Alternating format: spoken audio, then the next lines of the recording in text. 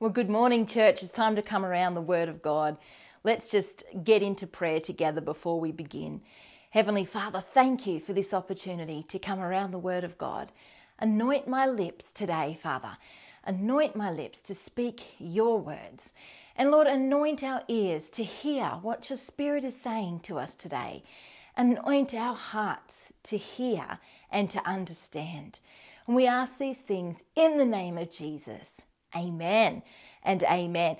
Hey, if you've got your Bibles, turn with me to the book of Luke, chapter 15, and we're going to look at verse 11. A very common story that Jesus told, a parable actually he told in the Bible, the parable of the two sons. And what I want to talk to us about today is two sons and two churches. You know, Pastor Jeremy has started a new series that we are the church. The people, of course, we know that. But sometimes we look at the church buildings and think the church is vacant, the church is empty. But you know what? No, the church is alive and well. And we're going to have a look at two churches today, and we're going to have a look at two sons. And we're going to start here in the book of Luke. So if you have a tablet or a phone or a Bible, I've got my Bible with me here today in a written form. But however you have it, why don't you turn to Luke chapter 15, and we're going to get started. Verse 11, then he said, a certain man had two sons, and the younger of them said to his father, Father, give me the portion of goods that falls to me. So he divided to them his livelihood. And not many days after, the younger son gathered all together, journeyed to a far country, and there wasted his possessions with prodigal living. But when he had spent all, there arose a severe famine in the land, and he began to be in want. Then he went and joined himself to a citizen of that country, and he sent him into his fields to feed swine. And he would gladly have filled his stomach with the pods that the swine ate, and no one gave him anything. But when he came to himself, When he came to himself, he said, how many of my father's hired servants have bread enough and to spare, and I perish with hunger? I will arise and go to my father, and will say to him, Father, I have sinned against heaven and before you, and I am no longer worthy to be called your son. Make me like one of your hired servants. And he arose and came to his father. But when he was still a great way off, his father saw him and had compassion, and ran and fell on his neck and kissed him. And the son said to him, Father, I have sinned against heaven and in your sight, and am no longer worthy to be called your son. But the father said to his servants, bring out the best robe and put it on him, and put a ring on his hand and sandals on his feet, and bring the fatted calf here and kill it, and let us eat and be merry. For this my son was dead and is alive again. He was lost and is found. And they began to be merry. Now his older son was in the field, and as he came and drew near to the house, he heard music and dancing. So he called one of the servants and asked what these things meant.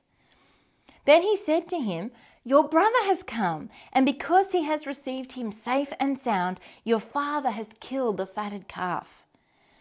But he was angry and would not go in. Therefore his father came out and pleaded with him. So he answered and said to his father, Lo, these many years I have been serving you. I have never transgressed your commandment at any time, and yet you never gave me a young goat that I might make merry with my friends. But as soon as this son of yours came, who has devoured your livelihood with harlots, you killed the fatted calf for him. And he said to him, Son, you are always with me, and all I have is yours. It was right that we should make merry and be glad, for your brother was dead and is alive again, and was lost and is found. This parable is often known as the parable of the prodigal son, but actually it's called the parable of the two sons, because I believe the lesson God wants us to learn from this parable is equally about both sons, not just the prodigal son.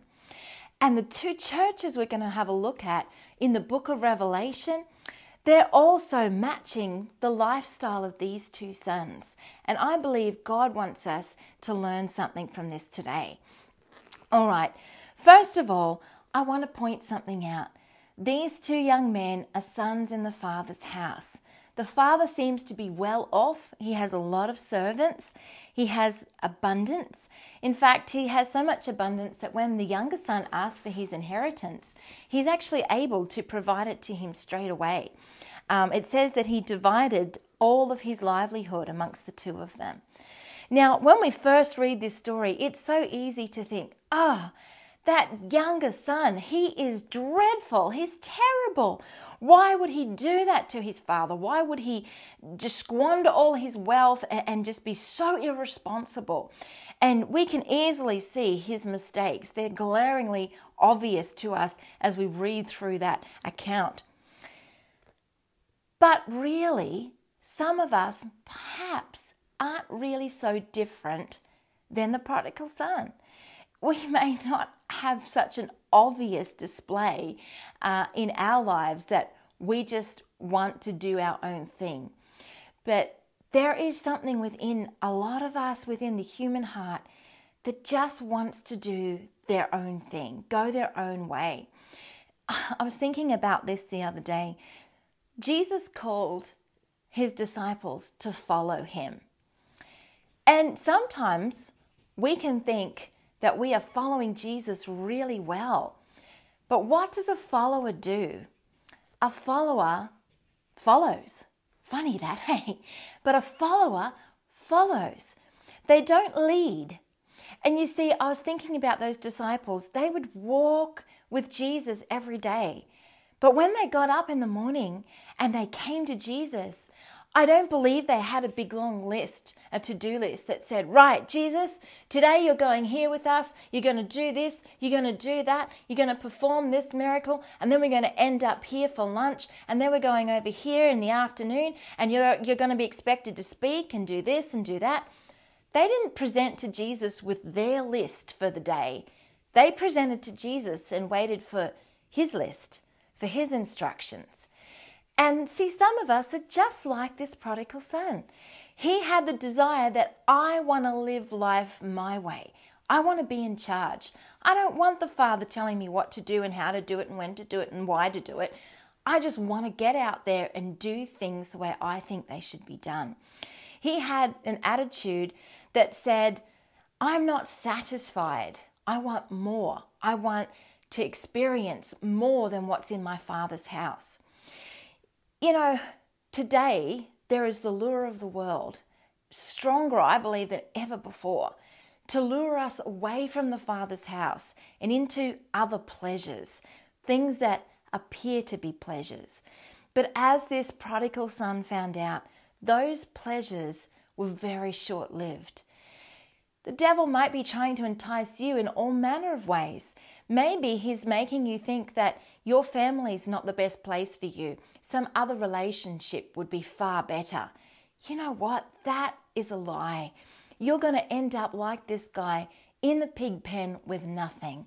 Finally realizing that all those lies, all those things that you were tempted with have actually been a whole heap of nothing of substance. God has already blessed you with so much. Just like this prodigal son, he was in a loving home. He was in an environment where he was valued, where he had a position of authority. But he left it all because he was lured away by his lust and pleasures for other things. What is it that's captivated your attention away from God? What is it that's stealing your heart and making you desire something more than a loving relationship with your Heavenly Father? I want to just flip now to Revelation. We're going to come back to this account in Luke 15, but we're just going to skip to Revelation. There were 7 letters that Jesus instructed John to write to the churches in Revelation. And he instructed these letters to be written not just for the existing churches at the time, but for the entire church age. But there's two of these letters of the 7 that I want to have a look at, because I believe they directly relate to these 2 sons and the attitude that they had. So why don't we go over to Revelation chapter 2. Actually, we'll go to Revelation chapter 3 and we'll come back to chapter 2.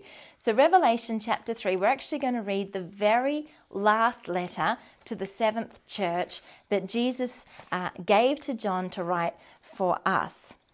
So, sorry, just turning now. I'm really just taking a little bit longer so you all can find it too.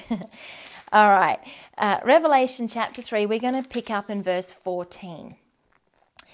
And to the angel of the church of the Laodiceans write, these things says the Amen, the faithful and true witness, the beginning of the creation of God. I know your works, that you are neither cold nor hot. I could wish you were cold or hot. So then, because you are lukewarm and neither cold nor hot, I will vomit you out of my mouth. Because you say, I am rich and have become wealthy and have need of nothing, and do not know that you are wretched, miserable, poor, blind, and naked. I counsel you to buy from me gold refined in the fire, that you may be clothed, and that the shame of your nakedness may not be revealed. Gold refined in the fire, I skipped a bit. That you may be rich, and white garments, that you may be clothed, and the shame of your nakedness may not be revealed. And anoint your eyes with eye salve, that you may see. As many as I love, I rebuke and chasten. Therefore be zealous and repent. Behold, I stand at the door and knock. If anyone hears my voice and opens the door, I will come into him and dine with him, and he with me. To him who overcomes, I will grant to sit with me on my throne, as I also overcame and sat down with my Father on his throne. He who has an ear to hear, let him hear what the Spirit says to the churches. All right, how does this link in with what we just read about the first son the father had, the prodigal son? Well, let me point out to you verse 17. The people in this church felt like they were rich. They'd become wealthy and they had need of nothing.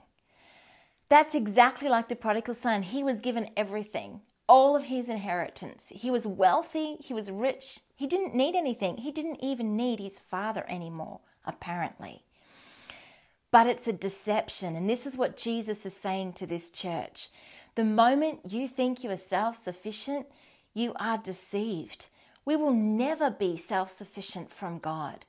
We will only be dependent on Him always. That's the plan. He wants to be our provider. He wants to be the one that we turn to for everything, that we acknowledge as the one who helps us with everything. He wants a loving relationship where He's the strong one and we rely on Him. But this church felt like they were strong. Now, many people have probably spoken over the years about the Laodicean church, particularly the verses about, if you're not hot or cold, if you're lukewarm, I'll spew you out of my mouth. And there's been many messages preached about being on fire for God, hot for God. But here, He's saying you could be cold or hot, and that would be okay. But lukewarm is not okay. So what is He talking about? For starters, let's go back to the ancient Laodicean landscape. When we look at this city, it is set where there isn't any water of its own. They had aqueducts built from other places to bring water into the town. Now, one of these came from a fresh water stream. It was beautiful and it was cold water. They used this water for drinking in their city. There was another one, however, that came from another location, and it brought warm, mineralized water from the springs that bubbled out of the earth. This water was hot And it was used for all kinds of medicinal purposes, for bathing, for cleaning. But the problem was that was not drinking water. And if you had water that was the cold and the hot mixed together, it could make you very sick. That's why this says, I will spew you out of my mouth. We can never combine our own self-effort with the grace of God. He does not want the mixture. It's all or nothing. And these people were blinded to the fact that they desperately needed God. They were trying to clothe themselves. They were trying to do enough of their own, confessions or plans to make themselves wealthy. But wealth is not the goal. Being rich was not the goal. Being in a relationship with Jesus was the goal. And that's why a little bit further down he says, I'm standing at the door and I'm knocking. I want to come and have fellowship with you. I want to sup with you. I want to be in your life, deeply and intimately involved in your life.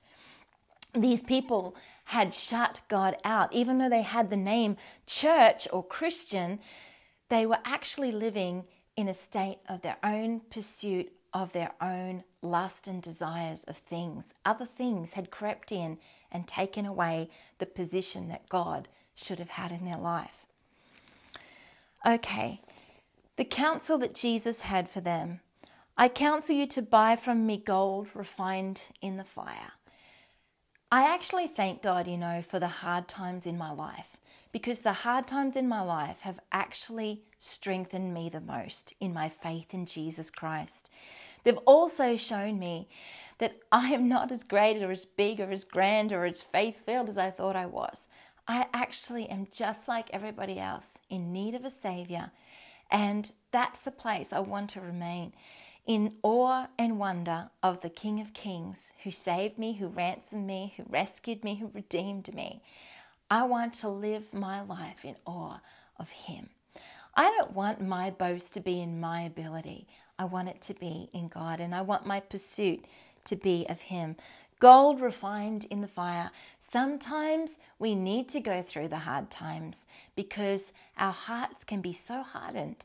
Just like that prodigal son, it wasn't until he actually had spent everything, was now in want, that he began to realize he was not doing a great job of providing for himself, of getting all the things he dreamed of. He wasn't doing a great job of being his own God. He actually had to turn back to the Lord.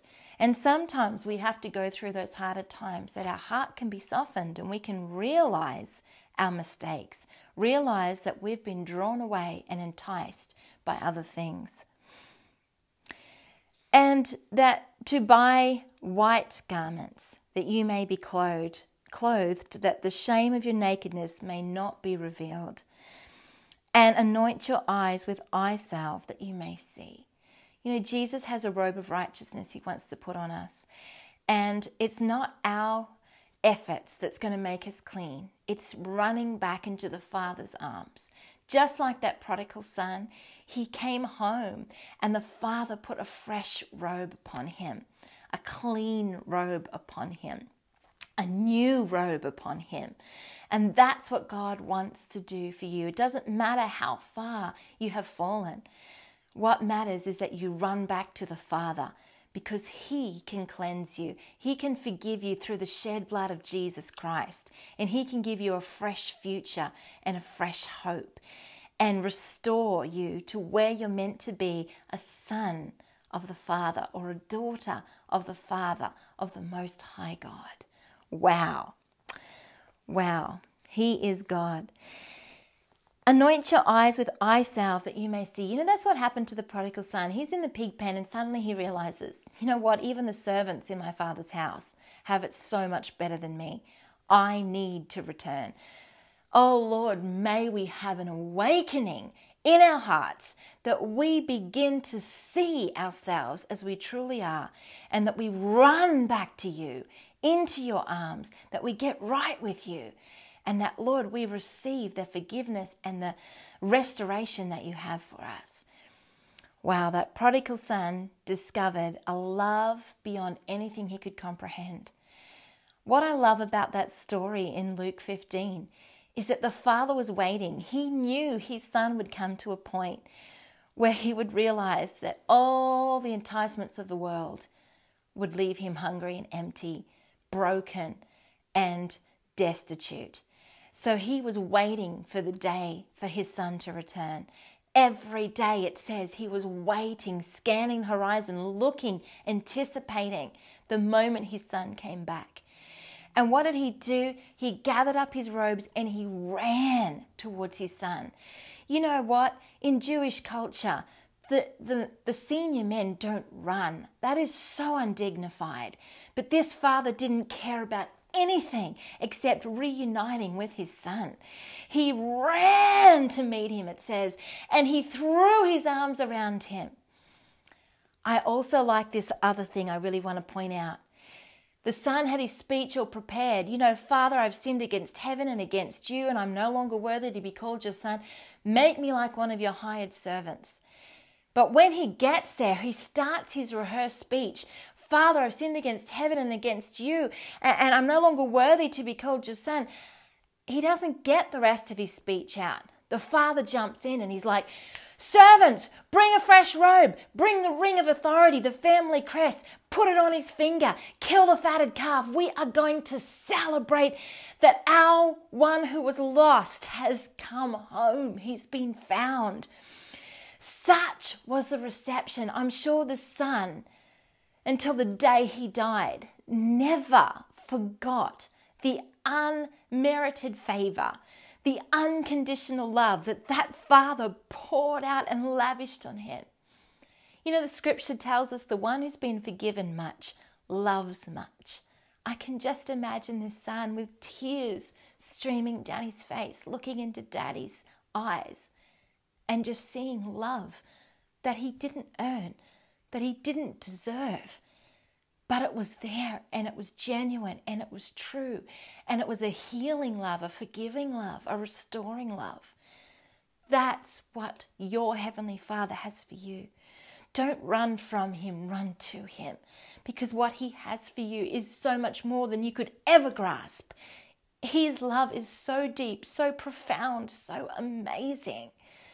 You just want to follow him. You just want to get in behind him and go wherever he goes and do whatever he does and be wherever he is, because he is love, true love, love without any impure motivations. That's the kind of God that loves you and me. I think we can learn so much from this and from Jesus' letter here to the Laodicean church.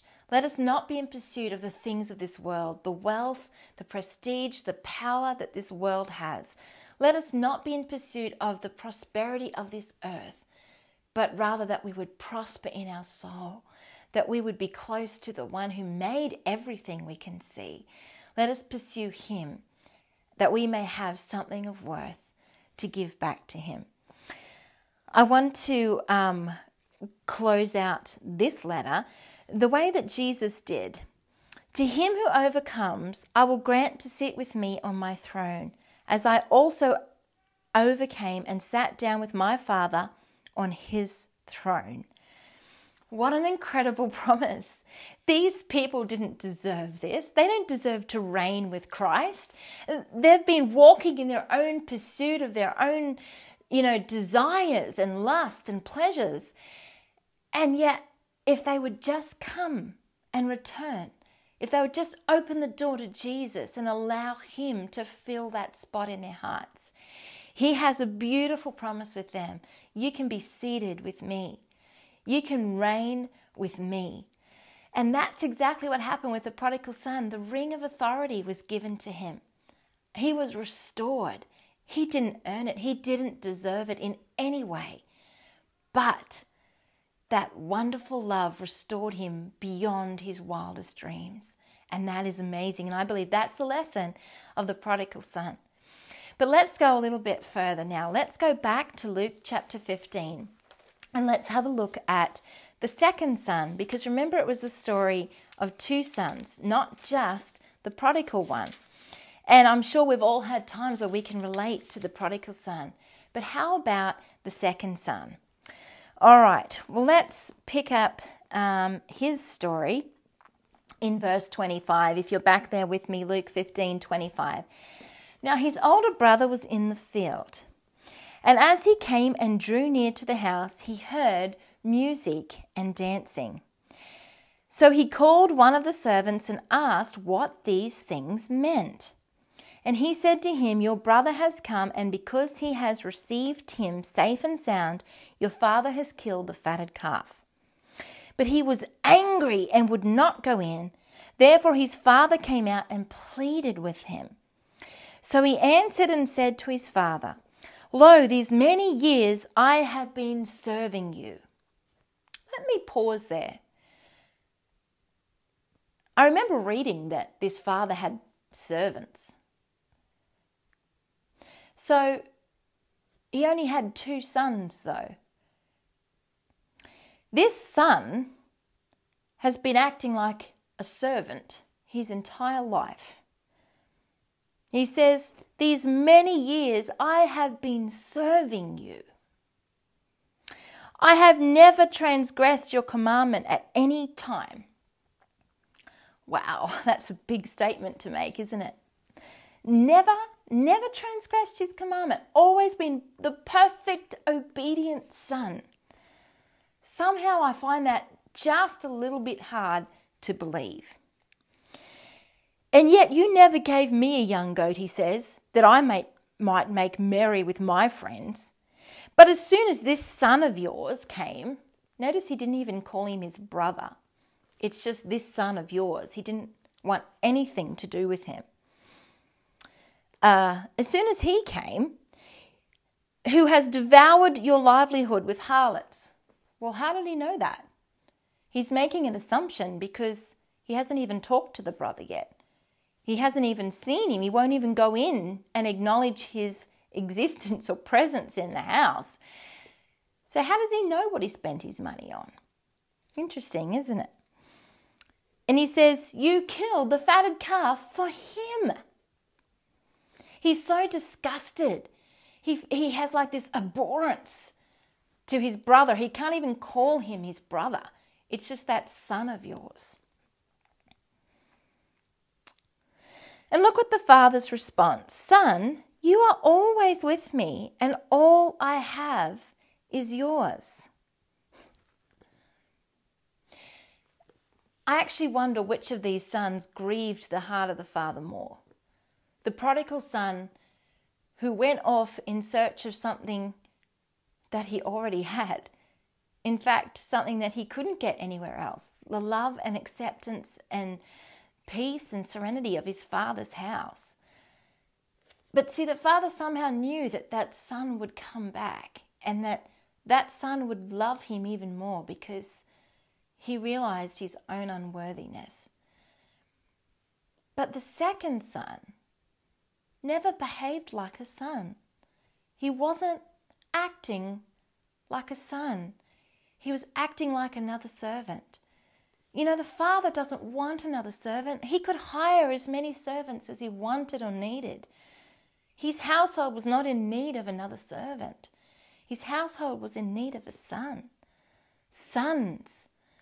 That's where his love and his passion lie, in his sons. But this son, even though he's a son, has no relationship with the father, apart from serving him and keeping all his commands. There was no relationship. There was no love. He doesn't talk about how much he loves the father. He just talks about all the things he's done for him. You know, this second son has a religious spirit. He has a prideful spirit. He cannot even see his own shortcomings. He can't see that he's full of judgment to other people. He can't see that he's full of self-righteousness. He can't even see his own mistakes. He truly believes that he's been able to keep every commandment his father has ever given him. You know, when Jesus came, he showed us the true standard of the law. People asked him some questions and Jesus responded, And they're like, well, I've always done that. I've always kept all the commandments. But Jesus would go further and say, well, you may never have committed adultery, but even if you've looked at someone with lust in your eyes, you've committed adultery in your heart. You see, this son had the outward appearance of the perfect son, but he wasn't even behaving like a son. He was just simply serving his father. And I really feel strongly that God has a message for some of his sons and daughters today. You are not living the kind of life that your father wants and desires for you to live. You are caught up in a legalistic bondage where you are trying to please God all the time, do enough for him to qualify for a fatted calf to be killed for you. But the father makes known to this son, son, everything I have is yours. You could have killed a fatted calf and had a party every single day if you had have wanted to. It was yours for the taking. But his view of the father, he didn't even understand the generous heart of his father, the loving heart of his father. He thought his father was so mean and hard to please. But that was not anything like who God is. You know, sometimes I wonder, are we portraying to the world the true image of who our Father is? Or are we saying, he's a hard taskmaster. We work hard to serve him, to please him, to do everything right, to be perfect sons and daughters. We're not supposed to be living a stressed out life, trying to please God every second of the day in our own strength. We're actually called into a relationship with him. And this is where the second son missed it and how it must have grieved the father's heart. One son left home, but the one son who remained never even acted like a son in the own home. It was like he had no sons because the other son was constantly with the servants, serving his father. But the father just wanted the fellowship with his son. Remember Mary and Martha? Martha doing so much for Jesus because she loved him. But Mary sat at his feet and learned from him. And Jesus said Mary has chosen the better part. Sometimes I think we're worried that we're not doing enough for God. But the number one thing we can do is to sit in his presence and listen to him. Listen to him share his heart with us. That is what God is desiring. He wants relationship. Let's look at that second church now in Revelation, because it really describes this second son and his attitude. So we're going to go back to Revelation. Now we're going to go to Revelation chapter 2, and we're going to look at verse 1 to 7. So Revelation, just let me find it here.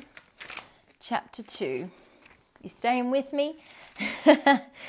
I wish I could see you all, but it won't be long. It won't be long. All right. So Revelation chapter 2, we're going to look at verse 1. The very first letter that Jesus gives John to write to the churches. And to the angel of the church of Ephesus write, these things says he who holds the 7 stars in his right hand, who walks in the midst of the 7 golden lampstands. I know your works, your labor, your patience, that you cannot bear those who are evil. And you have tested those who say they are apostles and are not, and have found them liars. And you have persevered and have patience and have labored for my name's sake and have not become weary. These guys sound amazing, right? What a report card. I mean, what a thing for Jesus to say. Man, you've just been working and working and working and working for me, and you're still not weary. You're just hanging in there for all that you've got. Well, this must be the perfect church, right? This must be the church that God just wants to rave about and just say, look at my people. They're just so awesome. I'm so proud of them. They're working so hard for me. But that's not what he says. Nevertheless, I have this against you, that you have left your first love. Remember therefore from where you have fallen. Repent and do the first works, or else I will come to you quickly and remove your lampstand from its place, unless you repent. But this you have, that you hate the deeds of the Nicolaitans, which I also hate. He who has an ear, let him hear what the Spirit says to the churches. To him who overcomes, I will give to eat from the tree of life, which is in the midst of the paradise of God. Can you see that there's a similar theme here to that second son? Let's have a look at their checklist again. I know your works, your labor, your patience, that you cannot bear those who are evil. Wow, these guys have been so religious, so superior, so moral and upright. You know, they can't even bear those who are evil. I can imagine their faces, very similar to that of the second son. When he was invited to come and join the party for the prodigal son, his brother, no way, I'm not going anywhere near him. These people couldn't bear those who were evil. They tested those who said they were apostles and were not, and found them to be liars. They were diligent to make sure that people were, teaching the word of God correctly. It sounds like they were doing everything right. They had persevered. Again, it says, you have patience and you have labored for my name's sake and have not become weary. These people were doing so much for God. But that's not what he wanted from them. They had lost their love of God. Sometimes it's so easy to get caught up in the doing and just forget that really underneath all of that, God could use a donkey, can use an angel, he can use anything to do for him. But he only has one family.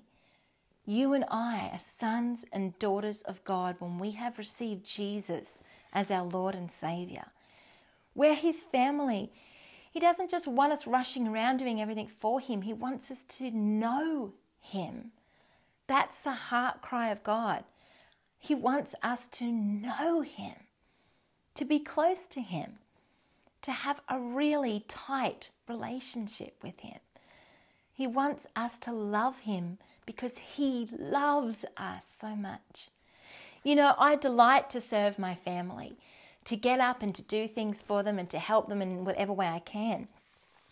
But if that's all I ever did, and I never really talked to them, I never sat down and had time with them, if I just did all the time, did the housework, did the cooking, did the cleaning, did all of these things for them, but never entered into a relationship with them, they wouldn't know my love. They wouldn't feel loved or valued. And that's why Jesus is saying the best thing Mary has chosen, to sit at my feet and get to know me. And so this is what he is exhorting this church here to do. Repent. Come back to your first love. Do you remember the moment you were awakened? Do you remember the moment that your whole life changed because the light of the world came and revealed himself to you? Do you remember that moment that Jesus captivated your heart and nothing else mattered? That's what he wants. Can you imagine a church filled to capacity with the love of God and overflowing, heading out into their community? They wouldn't be looking at all the prodigals saying, don't come near me, you're not worthy. They would be out there saying, I once was lost, but now I'm found. Let me point you in the direction of the greatest miracle worker ever. The one who did a miracle in my heart and changed me. And we would just want to tell everyone about Jesus, not about all the things we've done. Do you like being around people who just constantly tell you all the things they've done? I do this and I do that and I do this. And did I tell you about the time I did that? After a while, you're like, yeah, let me play you the violin. You're great. You're amazing. And I feel lousy. I could never compare to you. You know what? Let's not boast in ourselves. Let's boast in Jesus, in what he has done for us. And look at the beautiful promise, if these people repent, that Jesus has for them. To him who overcomes, I will give to eat from the tree of life, which is in the midst of the paradise of God. Jesus promises us everlasting life that we can enter into when we have a relationship with him. What a beautiful promise. Not just going through the motions, but actually alive, fully alive, coming alive to God. That is what it's all about. 2 sons, 2 churches, and I believe there's lessons to be learned from both of these. I want to finish off today in Ephesians chapter 2. If you want to turn there or scroll there or whatever medium you're using, let's go to Ephesians chapter 2 and we'll close out with this thought. So Galatians, Ephesians. All right, and I'm going to read from verse 1 through to 10. And you he made alive, who were dead in trespasses and sins, in which you once walked according to the course of this world, according to the prince of the power of the air, the spirit who now works in the sons of disobedience, among whom also we all once conducted ourselves in the lust of our flesh, just like the prodigal son, fulfilling the desires of the flesh and of the mind, and were by nature children of wrath, just as the others. I love how God just puts us all in the same category and says, you know what? You all need me. Rich, poor, young, old, sophisticated, or completely the other way. We all need Jesus. Verse 4 has to be one of the best verses in the Bible. But God. Oh, we would all be lost in the hopelessness of our sin. But God, who is rich in mercy because of his great love with which he loved us, even when we were dead in trespasses, made us alive together with Christ. By grace you have been saved. And raised us up together and made us sit together in the heavenly in Christ Jesus. I just want to interject something there. Did you catch that? He made us alive. Remember, he promised that first church of Ephesus, I will give you to eat of the tree of life. And then it says he raised us up and made us sit together with Christ in the heavenly places. Remember the promise to the last church, the Laodicean church, that I will give you the power and the authority to sit with me on my throne. And how is all this possible? Let's read. By grace you have been saved. Verse 7 says that in the ages to come, he, Jesus, might show the exceeding riches of his grace in his kindness toward us in Christ Jesus. For by grace you have been saved through faith, and that not of yourselves. It is the gift of God, not of works, lest any man should boast. For we are his workmanship, created in Christ Jesus for good works, which God prepared beforehand that we should walk in them. That is the good news, my friends. That is the gospel. If you've ever wondered what is the gospel is a word that means good news. Today I have good news for you. Such good news. The good news is that there is a God, a Father in heaven, who loves you so much. He sent his only begotten Son to die in your place. He lived a perfect sinless life to take the penalty for your mistakes, your sins. And even if you don't feel like you've been like the prodigal son, your own self-righteousness is so disgusting in the nose and the nostrils of God. We can't ever boast in our works, because even when we do good works, we often do it from an impure heart. We have all sinned and fallen short of the glory of God. So the gospel is that there's good news, even though we've all sinned and fallen short of his glorious standard. He sent his only begotten Son into the world that whoever would believe on him will not perish, but will have everlasting life. You know, I want to give us an opportunity today to meet this incredible Jesus. If you are out there and you've never actually received him as your Lord and Savior, then I want to give you an opportunity today. Also, if you are thinking, Anita, that's me. I've been like one of those two sons. I've been in pursuit of the wrong things. I've been after the things that please my flesh. I just need to run back into the arms of my loving Father. Or maybe you're like the other son and you've been working so hard to please God, but you just don't ever feel like you're getting there, like you're ever quite pleasing him enough. Today, I want to see you released of that heavy burden. I want to see you just completely set free to receive the love of the Father. You're not just a servant of God, you're a son and a daughter of God, and he wants to liberate you today. I'm going to just take us through a prayer. It's not a magic prayer. It's just something if you believe in your heart and confess with your mouth that Jesus is Lord and that God raised him from the dead, you will be saved. For God so loved the world that he gave his only begotten Son, that whoever believes on him will not perish, but have everlasting life. So you can raise your hand in the chat there today. There's a function you can click on raise hand and just say, this is me. I'm acknowledging, I'm putting my hand up and saying, let me be part of that prayer. And let us pray together today. Heavenly Father, we come to you in the name of Jesus. Forgive us for our sins. Cleanse us from all unrighteousness. Help us to live for you.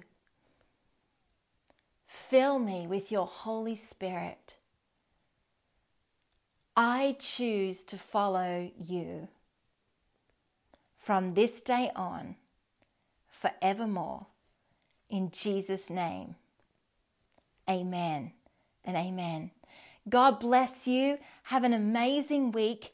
And let's go out there and be the church filled with the love of the Father.